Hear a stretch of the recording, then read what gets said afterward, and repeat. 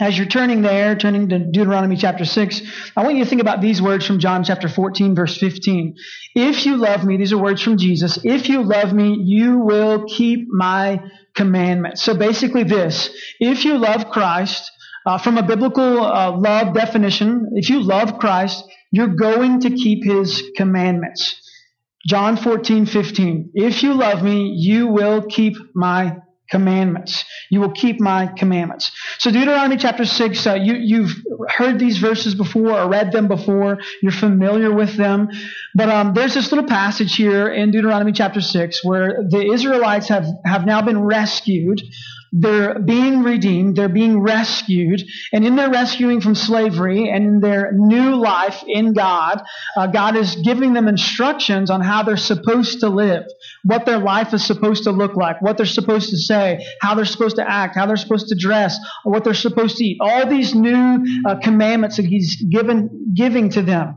And we hear in verse 4, we hear him say this, Deuteronomy 6:4, Hear, O Israel, the Lord our God, the Lord is one. So we're setting this stage up. Moses has been given these words by God, and now he's presenting them to the people of Israel, the people belonging to God. And if this morning, if you've confessed Christ as Lord, you belong to him, so you can hear these words also. Hear, O Lord, the Shema is this. Hear, O Lord, the Lord our God, the Lord is one. You shall love the Lord your God with all your heart, and with all your soul, and with all your might. You probably have that memorized. We're going to look at it in Matthew when Jesus is saying it here in just a moment. You probably have this memorized. If you've been in this room for the short amount of time that I've been here, you've probably heard it way too much. You should have it memorized. If you don't, memorize it today. Love the Lord your God with all your heart, with all your soul, and with all your might. So that's saying you're going to love God with everything that you are. There's no separation. There's no loving the Lord your God on Sunday, but not loving him on Monday. There's no loving the Lord your God with your heart, but not your soul. There's no loving God with your heart and soul, but not your strength or your might. It's a whole life type thing. It's loving God with everything that you are. And these words, verse 6 says this, and these words that I command you today shall be on your heart. Okay, so we're hearing this command from the Lord. Hear, O Israel. Here's what the Lord has to say, the Shema statement. You're hearing this, and you're going to apply it and put it into practice by letting it be in or on your heart. So we talk a lot about that following Christ is a heart transformation. We have a lot of heart issues when we try and deal rightly or biblically with the things that we're presented with in the world. We have to deal with them from a transformed heart way. So it's important to see this when we hear this, O Israel, when we hear this, that the Lord He's our God, He's one, there's no separation of Him. And so with that, we hear that we're supposed to love the Lord your God with all our heart, with all our soul, with all our might. And these words I command you today shall be on your heart. So we have to get to this moment where being in the presence of the Lord, being under the Lord, allowing God to be Lord of our life and His Lordship is the place that we want to dwell. We just sang Psalm 84. How lovely is the dwelling place. How lovely we want to be in this place. Better is one day in your courts than thousands elsewhere. Think through that for a moment. How many of you woke up this morning saying, like not coming to the temple, and that's what I'm talking about, but being in the presence of the Lord today was better than anything else? I mean, you can name 1,000 other things. Being in the presence of the Lord was the best option for you today. And so when we say we're going to love the Lord our God with all our heart, with all our soul, with all our strength, with everything that we are, we're coming to this understanding in our heart being transformed that there is no better place to be. There's nothing, there's nowhere else, there's no better place to be than with or in the presence of the Lord, no matter the circumstance. So turn to Matthew chapter 22. We'll catch up where Jesus is giving this command. See, when we're slowing down, when we slow down, we're taking time. My hope is this, for the next 3 weeks at least, that we're taking time to become or use opportunities to be obedient to Christ and what He's commanded us to do, Christ and Christ alone. And I know just several weeks ago we talked about obedience, and here we are talking about it again. But I find it interesting, like if we look at the letters written to the churches, even the short little letters that were written to the churches in Revelation, when we look at those quick little letters in Revelation, and we look at the letters written to the churches, the majority of the content of those letters are not strategies and programs on how to grow the church numerically. But instead, the majority of the content that was written to the churches is about their holiness, about their purity, about righteousness, about trustworthiness, about obedience to Christ. I mean, we've almost gone backwards, or we have gone backwards and flip-flopped. Let's spend the majority of our time looking at multiplying. Let's spend the majority of our time looking at increasing our numbers. How do we fill pews? Instead of looking at the majority of our time saying, here's a holy God who desires a holy people. How can we be obedient to Christ? How can we love the Lord our God with everything that we are? How can we get to a point where we say, in my heart, with genuineness, that being in the presence of the Lord is better than being anywhere else in this world? So we meet up with Jesus and some Pharisees and his disciples in Matthew chapter 22. And Jesus is questioned with this great question. He's questioned about the greatest commandment. He's questioned about the Shema in Deuteronomy chapter 6 that we just read. See, in Jewish culture, they're repeating this every day. They're waking up and they're repeating Deuteronomy chapter 6. Hear, O Lord, the Lord our God is one. The Lord our God is the God. Hear, O Israel, love the Lord your God with all your heart, with all your soul, with all your strength. This shall be written on your heart, or it should be in your heart. And they're repeating this. We're going to talk about next week Jonah. Even Jonah, as a prophet, he knows the Shema. He's repeating it daily. It's memorized. It's something that he's living by. Everyone knows that it's the greatest commandment. So we're going to talk for a moment here about obedience to Christ. You loving him, you being obedient to his commandments. And because I added an S there at the end, commandments, many of you said, can we just narrow it down to one? So let's just go with the greatest commandment for a moment here. Can we just go with the greatest commandment of loving the Lord our God with all that we are? With every moment of our life, every thought of our life, every heart of our life, every might of our life, every soul of our life, however you want to break it down there.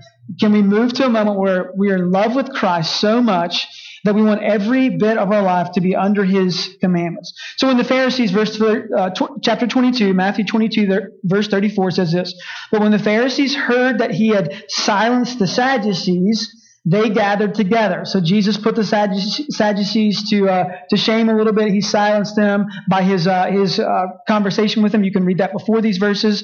And then verse 35 says this, "And one of them, a lawyer," so a smart guy, a lawyer asked him a question to bring him to a test. "Hey, you seem smart. You put the Sadducees to silence, but we think that we are smarter than you. And so because of that, we're going to put you to test to see what you actually know." In verse 36, "Teacher, which is the great commandment in the law?" Now, this is a silly question, really. I mean, this is like a 1 + 1 kind of question.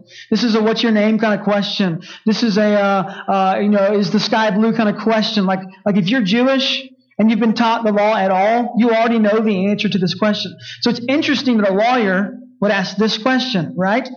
I mean, somebody who's well versed in like how to debate, well versed in how to prove other people wrong, and yet he's going to ask this simple question: is the sky blue? What's 1 + 1? What's the greatest commandment, or what's the great commandment in the law?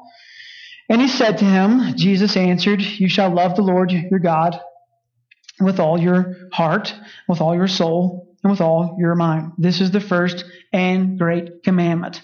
We know this. This is it. This is the beginning. This is foundation. This is when you wake up in the morning. Are you loving God? Are you being obedient to this? Are you loving God with all that you are? And then he says this, and the second is like it: you shall love your neighbor as yourself. And on these two commandments depend all the law and the prophets. So what's foundational? Where are you rooted in? You're rooted in these two commandments today. When you walk out of this building today and you say, "I love Jesus," or you do, John 14:15 says, if you love Jesus, you're going to follow his commandments. So today, in your love of Jesus, will you obey him in these two very simple commandments of loving God with all that you are and loving your neighbor as you love yourself? 2 great, easy commandments to memorize, 2 great commandments that aren't so easy to put into practice. Have you ever had that moment where you've said, I love you, but I just don't like you right now? Have you had that? Maybe you said it to a spouse or to a child or to a coworker or to somebody else that I was telling Lee a story about a couple of former students who fought constantly, brothers fought constantly, and they kind of had this attitude like, I love you. And one of them said, and I even know Jesus loves you, but right now I do not like you by any means. Those weren't his words exactly, but that's what he was trying to relay to his brother. And we get to that moment where we can say, I love you, but at this moment I don't like you. That's not following or obeying Christ at all. I mean, Christ is looking for us to say, I love you, and I will obey you no matter what. If you would just break down, and we're going to try and give you next week 49 of these resources, 49 of these commandments from Christ. I mean, 49 of the commandments from Christ. Commandments like love your neighbor. Commandments like love God with all that you are. Commandments like repent. Commandments like don't lust. Commandments like don't divorce. All these commandments that you've seen, we've went through the Sermon on the Mount together, so you know most of them already. I mean, these simple commandments that we're going to say, we want to be obedient to Christ and Christ alone. I love him, so I'm going to follow his commandments. And we're good Southern Baptists, right? We have the Great Commission memorized. Teach them to observe, to obey all that Christ has commanded or has taught. It is our responsibility to observe what Christ has taught. It's important for us to do that. And I think when we slow down, we take time to understand his commandments, understand his teachings. We take time to love like he loves. We take time to love him like he deserves to be loved or is worthy of our love. When we do those things and we're slowing down on that, then we can actually be obedient to his commandments. Have you ever had to just real quickly, something happened, maybe there was a fire, maybe there was something in the parking lot, maybe there was something at home and you needed to get from one place to another extremely quickly, so you began to run. You didn't stretch before. You hadn't been working out in the morning, but all of a sudden, like you just need to have your body in motion and move as quickly as possible.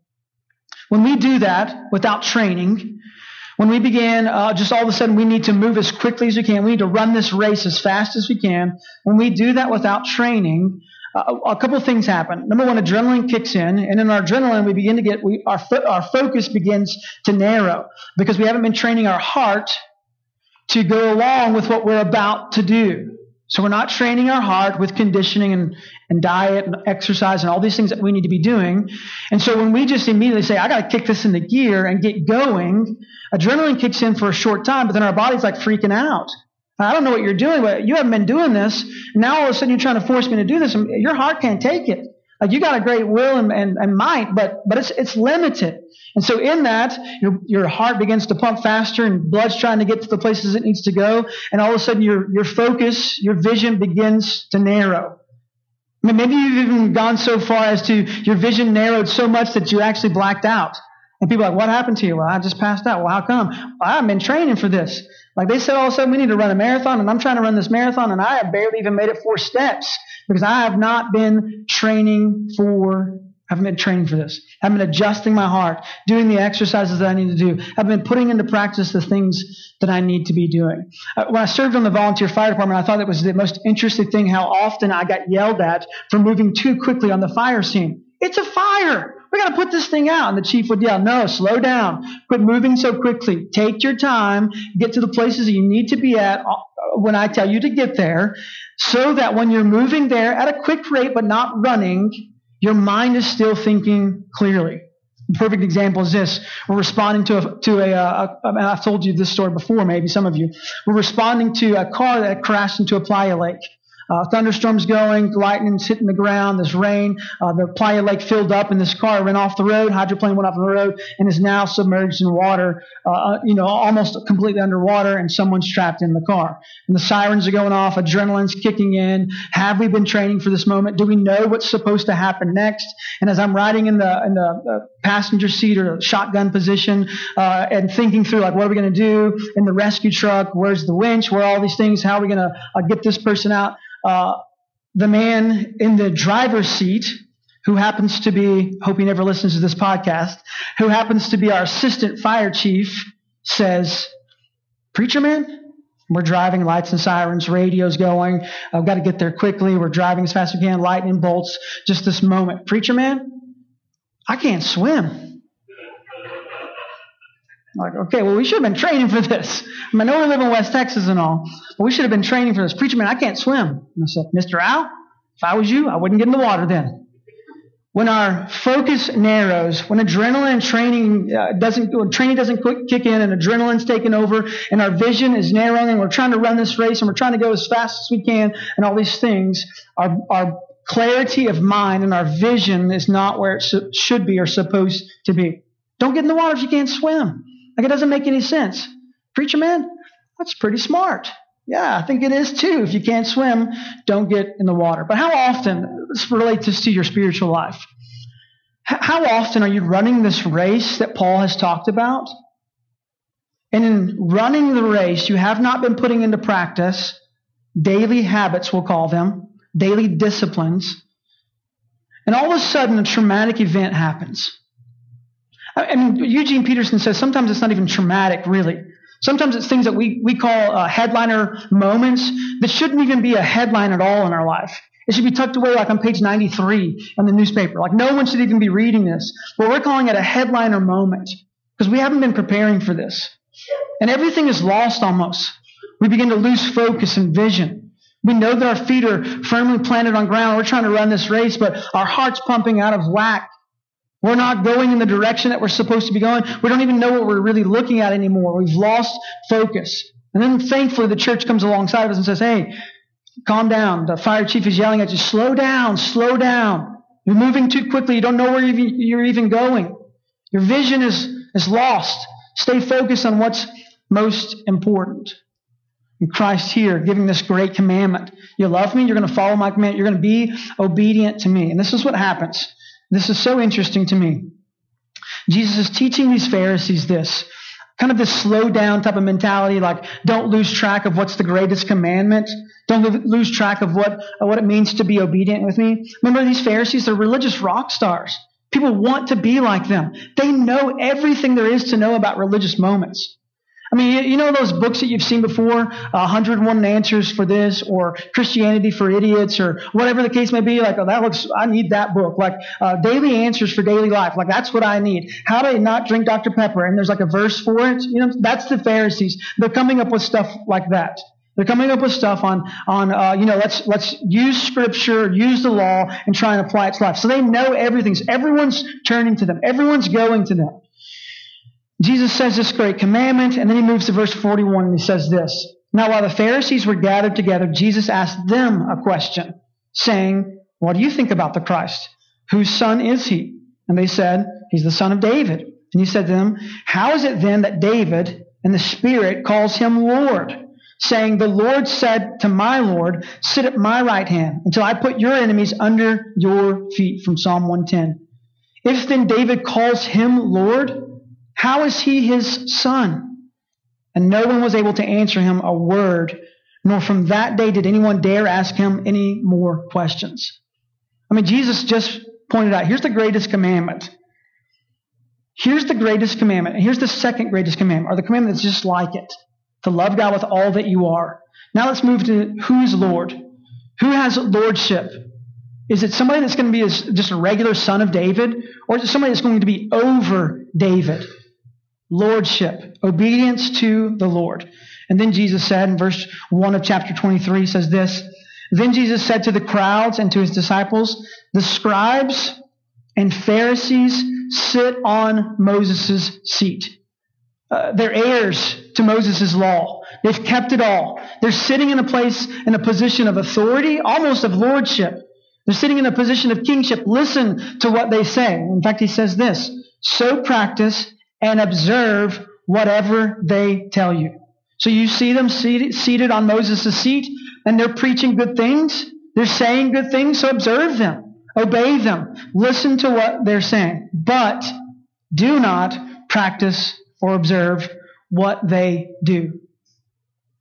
Remember those same Pharisees just moments ago who was trying to put Jesus into question, trying to trick him, trying to put him in a trap? Hey, what's the greatest thing? What's the greatest thing? They have all this head knowledge. They have all this book knowledge in a sense, but yet they were not putting into practice what they understood. They were not observing even their own preaching or their own sermons. They were not being obedient to what the Scripture actually says to do. So practice and observe whatever they tell you, but not what they do. Not what they do.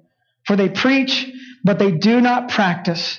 They tie up heavy burdens, hard to bear, and they lay them on people's shoulders, but they themselves are not willing to move them with their finger. Think for a moment here. Think of some great organization in our country, some great company, some company that's really, really famous. Maybe they make some kind of product that most everyone has had or will have or is thinking about having. And let's say just for a moment this organization decides to come up with a new representative for their company. And all of a sudden they present their new representative for the world to see. And then judgment comes. Why would they pick this individual to represent their company? And what happens? People begin saying, I'm not buying that product anymore. This organization or this company, they're losers. Why would they choose this person? Do they not see what he or she is doing? Have they not seen how they've done this or not done this? Do you see their life? They're going to allow this person to represent their organization? I'm not buying their product anymore. In fact, I'm going to burn their product. I'm going to make a scene out of it. I'm going to show the world I'm never supporting this company again because of the character they're putting in place to represent them. You know what organization I'm talking about, right? The church. The kingdom. That's exactly what's happened. This great kingdom organization. An organization of redemption, of reconciliation, of love. And the commander of that organization said, I will allow these people to be my representatives. Man, my hope is this for my own life. My hope is this, that if Christ were to gather a crowd together and point me out, hey, he's seated on Moses' seat. And what he's teaching you, what he's preaching to you, do. And also what he's doing, do also. I mean, we as the church are supposed to be representing some of Christ's commands, like seek first his kingdom, like love the Lord your God with all your heart, with all your soul, with all your might, like love your neighbor as you love yourself, like a spirit of repentance, a spirit of unity. I mean, these commandments that he's given to us, like loving our enemies, we are those representatives. If you belong to Christ, if you've been redeemed by Christ, if he's placed his righteousness upon you, you belong to his kingdom. And he is Lord and King of that kingdom. And you become his representative. And the only way to represent him well, is to remember daily that he is Lord of your life. And then in remembering that daily, that he is Lord of my life, I'm also remembering that I should love my Lord with everything that I am. We're going to talk about next week the difference between consenting and finding delight. You've probably signed or agreed to some kind of consent form before. God's people who belong to him through the purchase of Jesus should be delighting in what he has done for us, what he's doing for us. We should have a vision for what he's going to do for us. Let's not be like the Pharisees here, who so say things with their mouth, but yet do not observe or practice them with their life. Let's be people who slow down, who take advantage of the time that we've been given, making the most of every opportunity in season or out of season to be obedient to Christ and Christ alone. Turn to Psalm 16.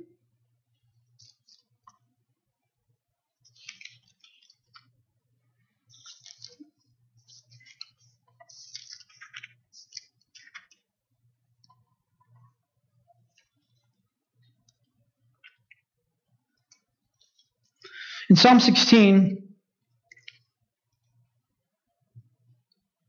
David has come to the realization that God will not abandon his soul.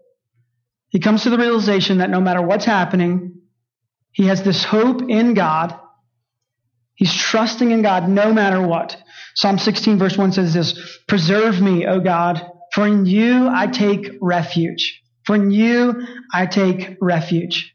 Think for a moment, when you're slowing down, you want to be obedient to Christ and His Lordship. Where are you taking refuge? I've talked about my baby cousin before, and he said when he gets in trouble, his place of refuge is Walmart.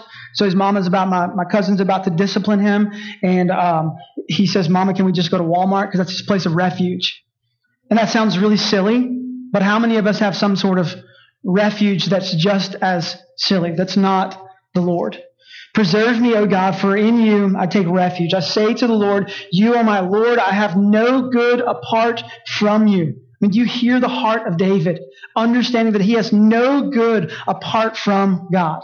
This is someone who's decided to be obedient to God and God alone. Someone who's decided that he's going to love God with all that he is. As for the saints in the land, they are the excellent ones, in whom is all my delight. The sorrows of those who run after another God shall multiply. Their drink offerings of blood I will not pour out, or take their names on my lips. The Lord is my chosen portion and my cup. You hold my lot. The lines have fallen for me in pleasant places. Indeed, I have a beautiful inheritance. I bless the Lord who gives me counsel. In the night also my heart instructs me.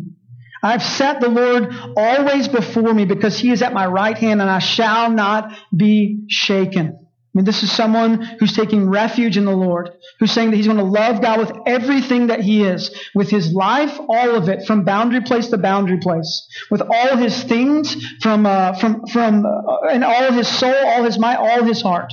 I've set the Lord always before me, because he is at my right hand. I shall not be shaken. Therefore, my heart is glad, and my whole being rejoices. My flesh also dwells secure. For you will not abandon my soul to Sheol, or let your Holy One see corruption. And the one that I struggle with the most out of this, the one that I deal with most often, verse 11 says this, you make known to me the path of life. I'm good with that. In your presence there is fullness of joy. Yeah, but David, have you been to this river? Have you casted line in this place? Have you gone on this adventure? Have you seen these things? Have you tasted Sally's cinnamon rolls? You will see that, but there may be joy in other places. No. In the presence of the Lord, there is fullness of joy. And at your right hand are pleasures forevermore. I mean, this is from King David, who our Lord Jesus is over. King David, who lowered himself, that his Lord will be Lord over him. In obedience to him, saying, all my pleasure, all my love will be upon God.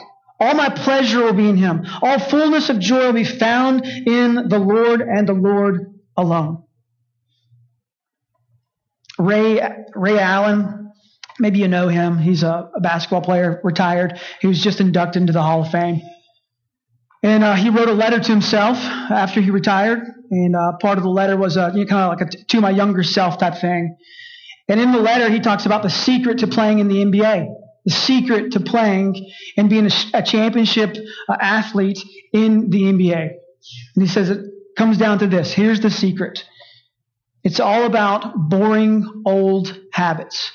It's about waking up every day shooting. It's about waking up every day eating breakfast. It's about waking up every day doing the same things over and over and over again. Championships aren't won on the finals night of championship night. Championships are won throughout the season, throughout practice time, throughout a daily obedience kind of to boring old habits. I would say David's probably in that same category. That he understood that his life was supposed to be about habits, about disciplines, about obedience to God. The difference between Ray Allen and David is David saw pleasure in obedience to God. David took delight in God's word. David found fullness of joy being at the right hand or in the presence of the Lord. Christian, my hope is this, that you see being obedient to Christ not as some requirement of just some boring old habits, but instead that you would find fullness of joy in the presence of the Lord. That all your delight will be found in Him.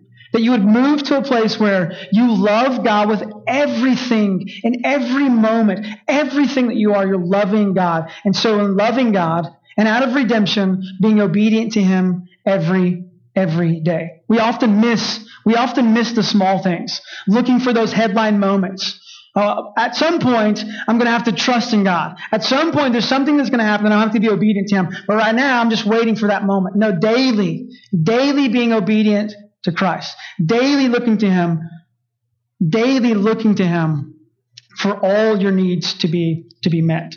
We took a trip when I was a kid, often to Como, Colorado, for a family church camp. My whole family, my mom's side of the family, we all went together, traveled together. We had an old Suburban, looked like a school bus. It was the same color as a school bus. My dad got a real good deal on it. My mom thought it was a terrible deal. But we took that Suburban on many trips up there.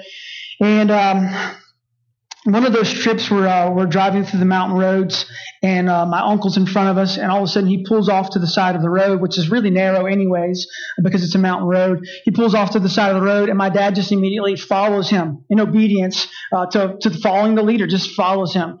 And as we get off into the side of the road, right behind my uncle, this Jeep, with huge tires, similar to what you see around here, comes just barreling around the corner, and there's 4, mature young adults in there laughing and driving recklessly, running people off the road. And anyways, a little bit of a traumatic moment. We thought, we're going to die, we're going to have a crash. But it was interesting to see how quickly my dad just followed kind of in obedience to my uncle. And I was sitting in the back seat by my older cousin, John David. We're sitting in the back seat, and I had a real terrible habit at that time, chewing on straws. I don't know if you've ever done that. I don't even know why, what causes us to do that. I kind of have some idea, but anyways. So I had a bad habit of chewing on straws. And we continued to drive now. The scene's over and we're driving. And my mom began to ask us questions. Are you guys okay? You see what happened? Like, yeah. And raise my hand kind of, hey Mom, but the good news is this. But when I saw that we were about to wreck, I pulled that straw out of my mouth so I wouldn't choke on it. I mean, that's pretty smart, right? And my mom said, okay, man, Harvey, that's good. But do you have your seatbelt on? And then you answer like you do when you already know the answer, but you want to pretend like you don't. So you just say, huh? What did you say? Did you have your seatbelt on? And in that moment, of that short amount of time, the seatbelt came on. When I'm trying to answer correctly, yes, Mom, I do have my seatbelt on. No, did you have it on? What does it matter now? How often we miss, because we're moving so quickly, how often we miss what is most important. We go about doing the things that we think should be being done. We find many distractions to be distracted by. We think that we're loving God with everything. I love Jesus. And then He asks us to do something and follow His commandments. Well, if you love me, you'll follow my commandments. We read through His commandments and we say, wait a minute. I love you, but I just don't like you right now. That's not obedience to Christ. Those simple daily habits, trusting in the Lord daily, learning His commandments, observing them, putting them into practice. And I know it's simple and it's really silly, but have you been in a moment where you've been questioned? You're questioned with your spirituality. And I'm not talking about trying to prove if God exists, or prove if Christ is the Son of God, or prove the Trinity, or prove who made God, those types of things. I'm talking about the simple moments when you were so proud of yourself for pulling the straw out of your mouth so you wouldn't choke, but then questioned whether you had your seatbelt on. And in that moment, what do? How do you answer? Well, I lied. I was dishonest. Yeah, kind of. I have it on now. It's those simple moments that we build our life upon. And when we're loving Christ with everything that we are and submitting to Him under His lordship, then we say, every single moment I want to be in obedience to you. Every single moment I want to be in obedience to you. So you'll have an opportunity today I want to say prove your love, but really it is almost a proving. If you love me, you'll keep my commandments. You'll have an opportunity today to prove your love for Christ in the way that you obey him, in the way that you follow him, in the way you say he is Lord of my life and I love him. And no matter what he throws at me, no matter what he says to me, no matter what he calls me to do or asks me to do, in obedience to him, I will say, Lord, I will delight in what you've asked me to do. I'm going to love the Lord my God with all my heart, with all my soul, with all my strength, everything I am. I'm going to be obedient to him and to him alone.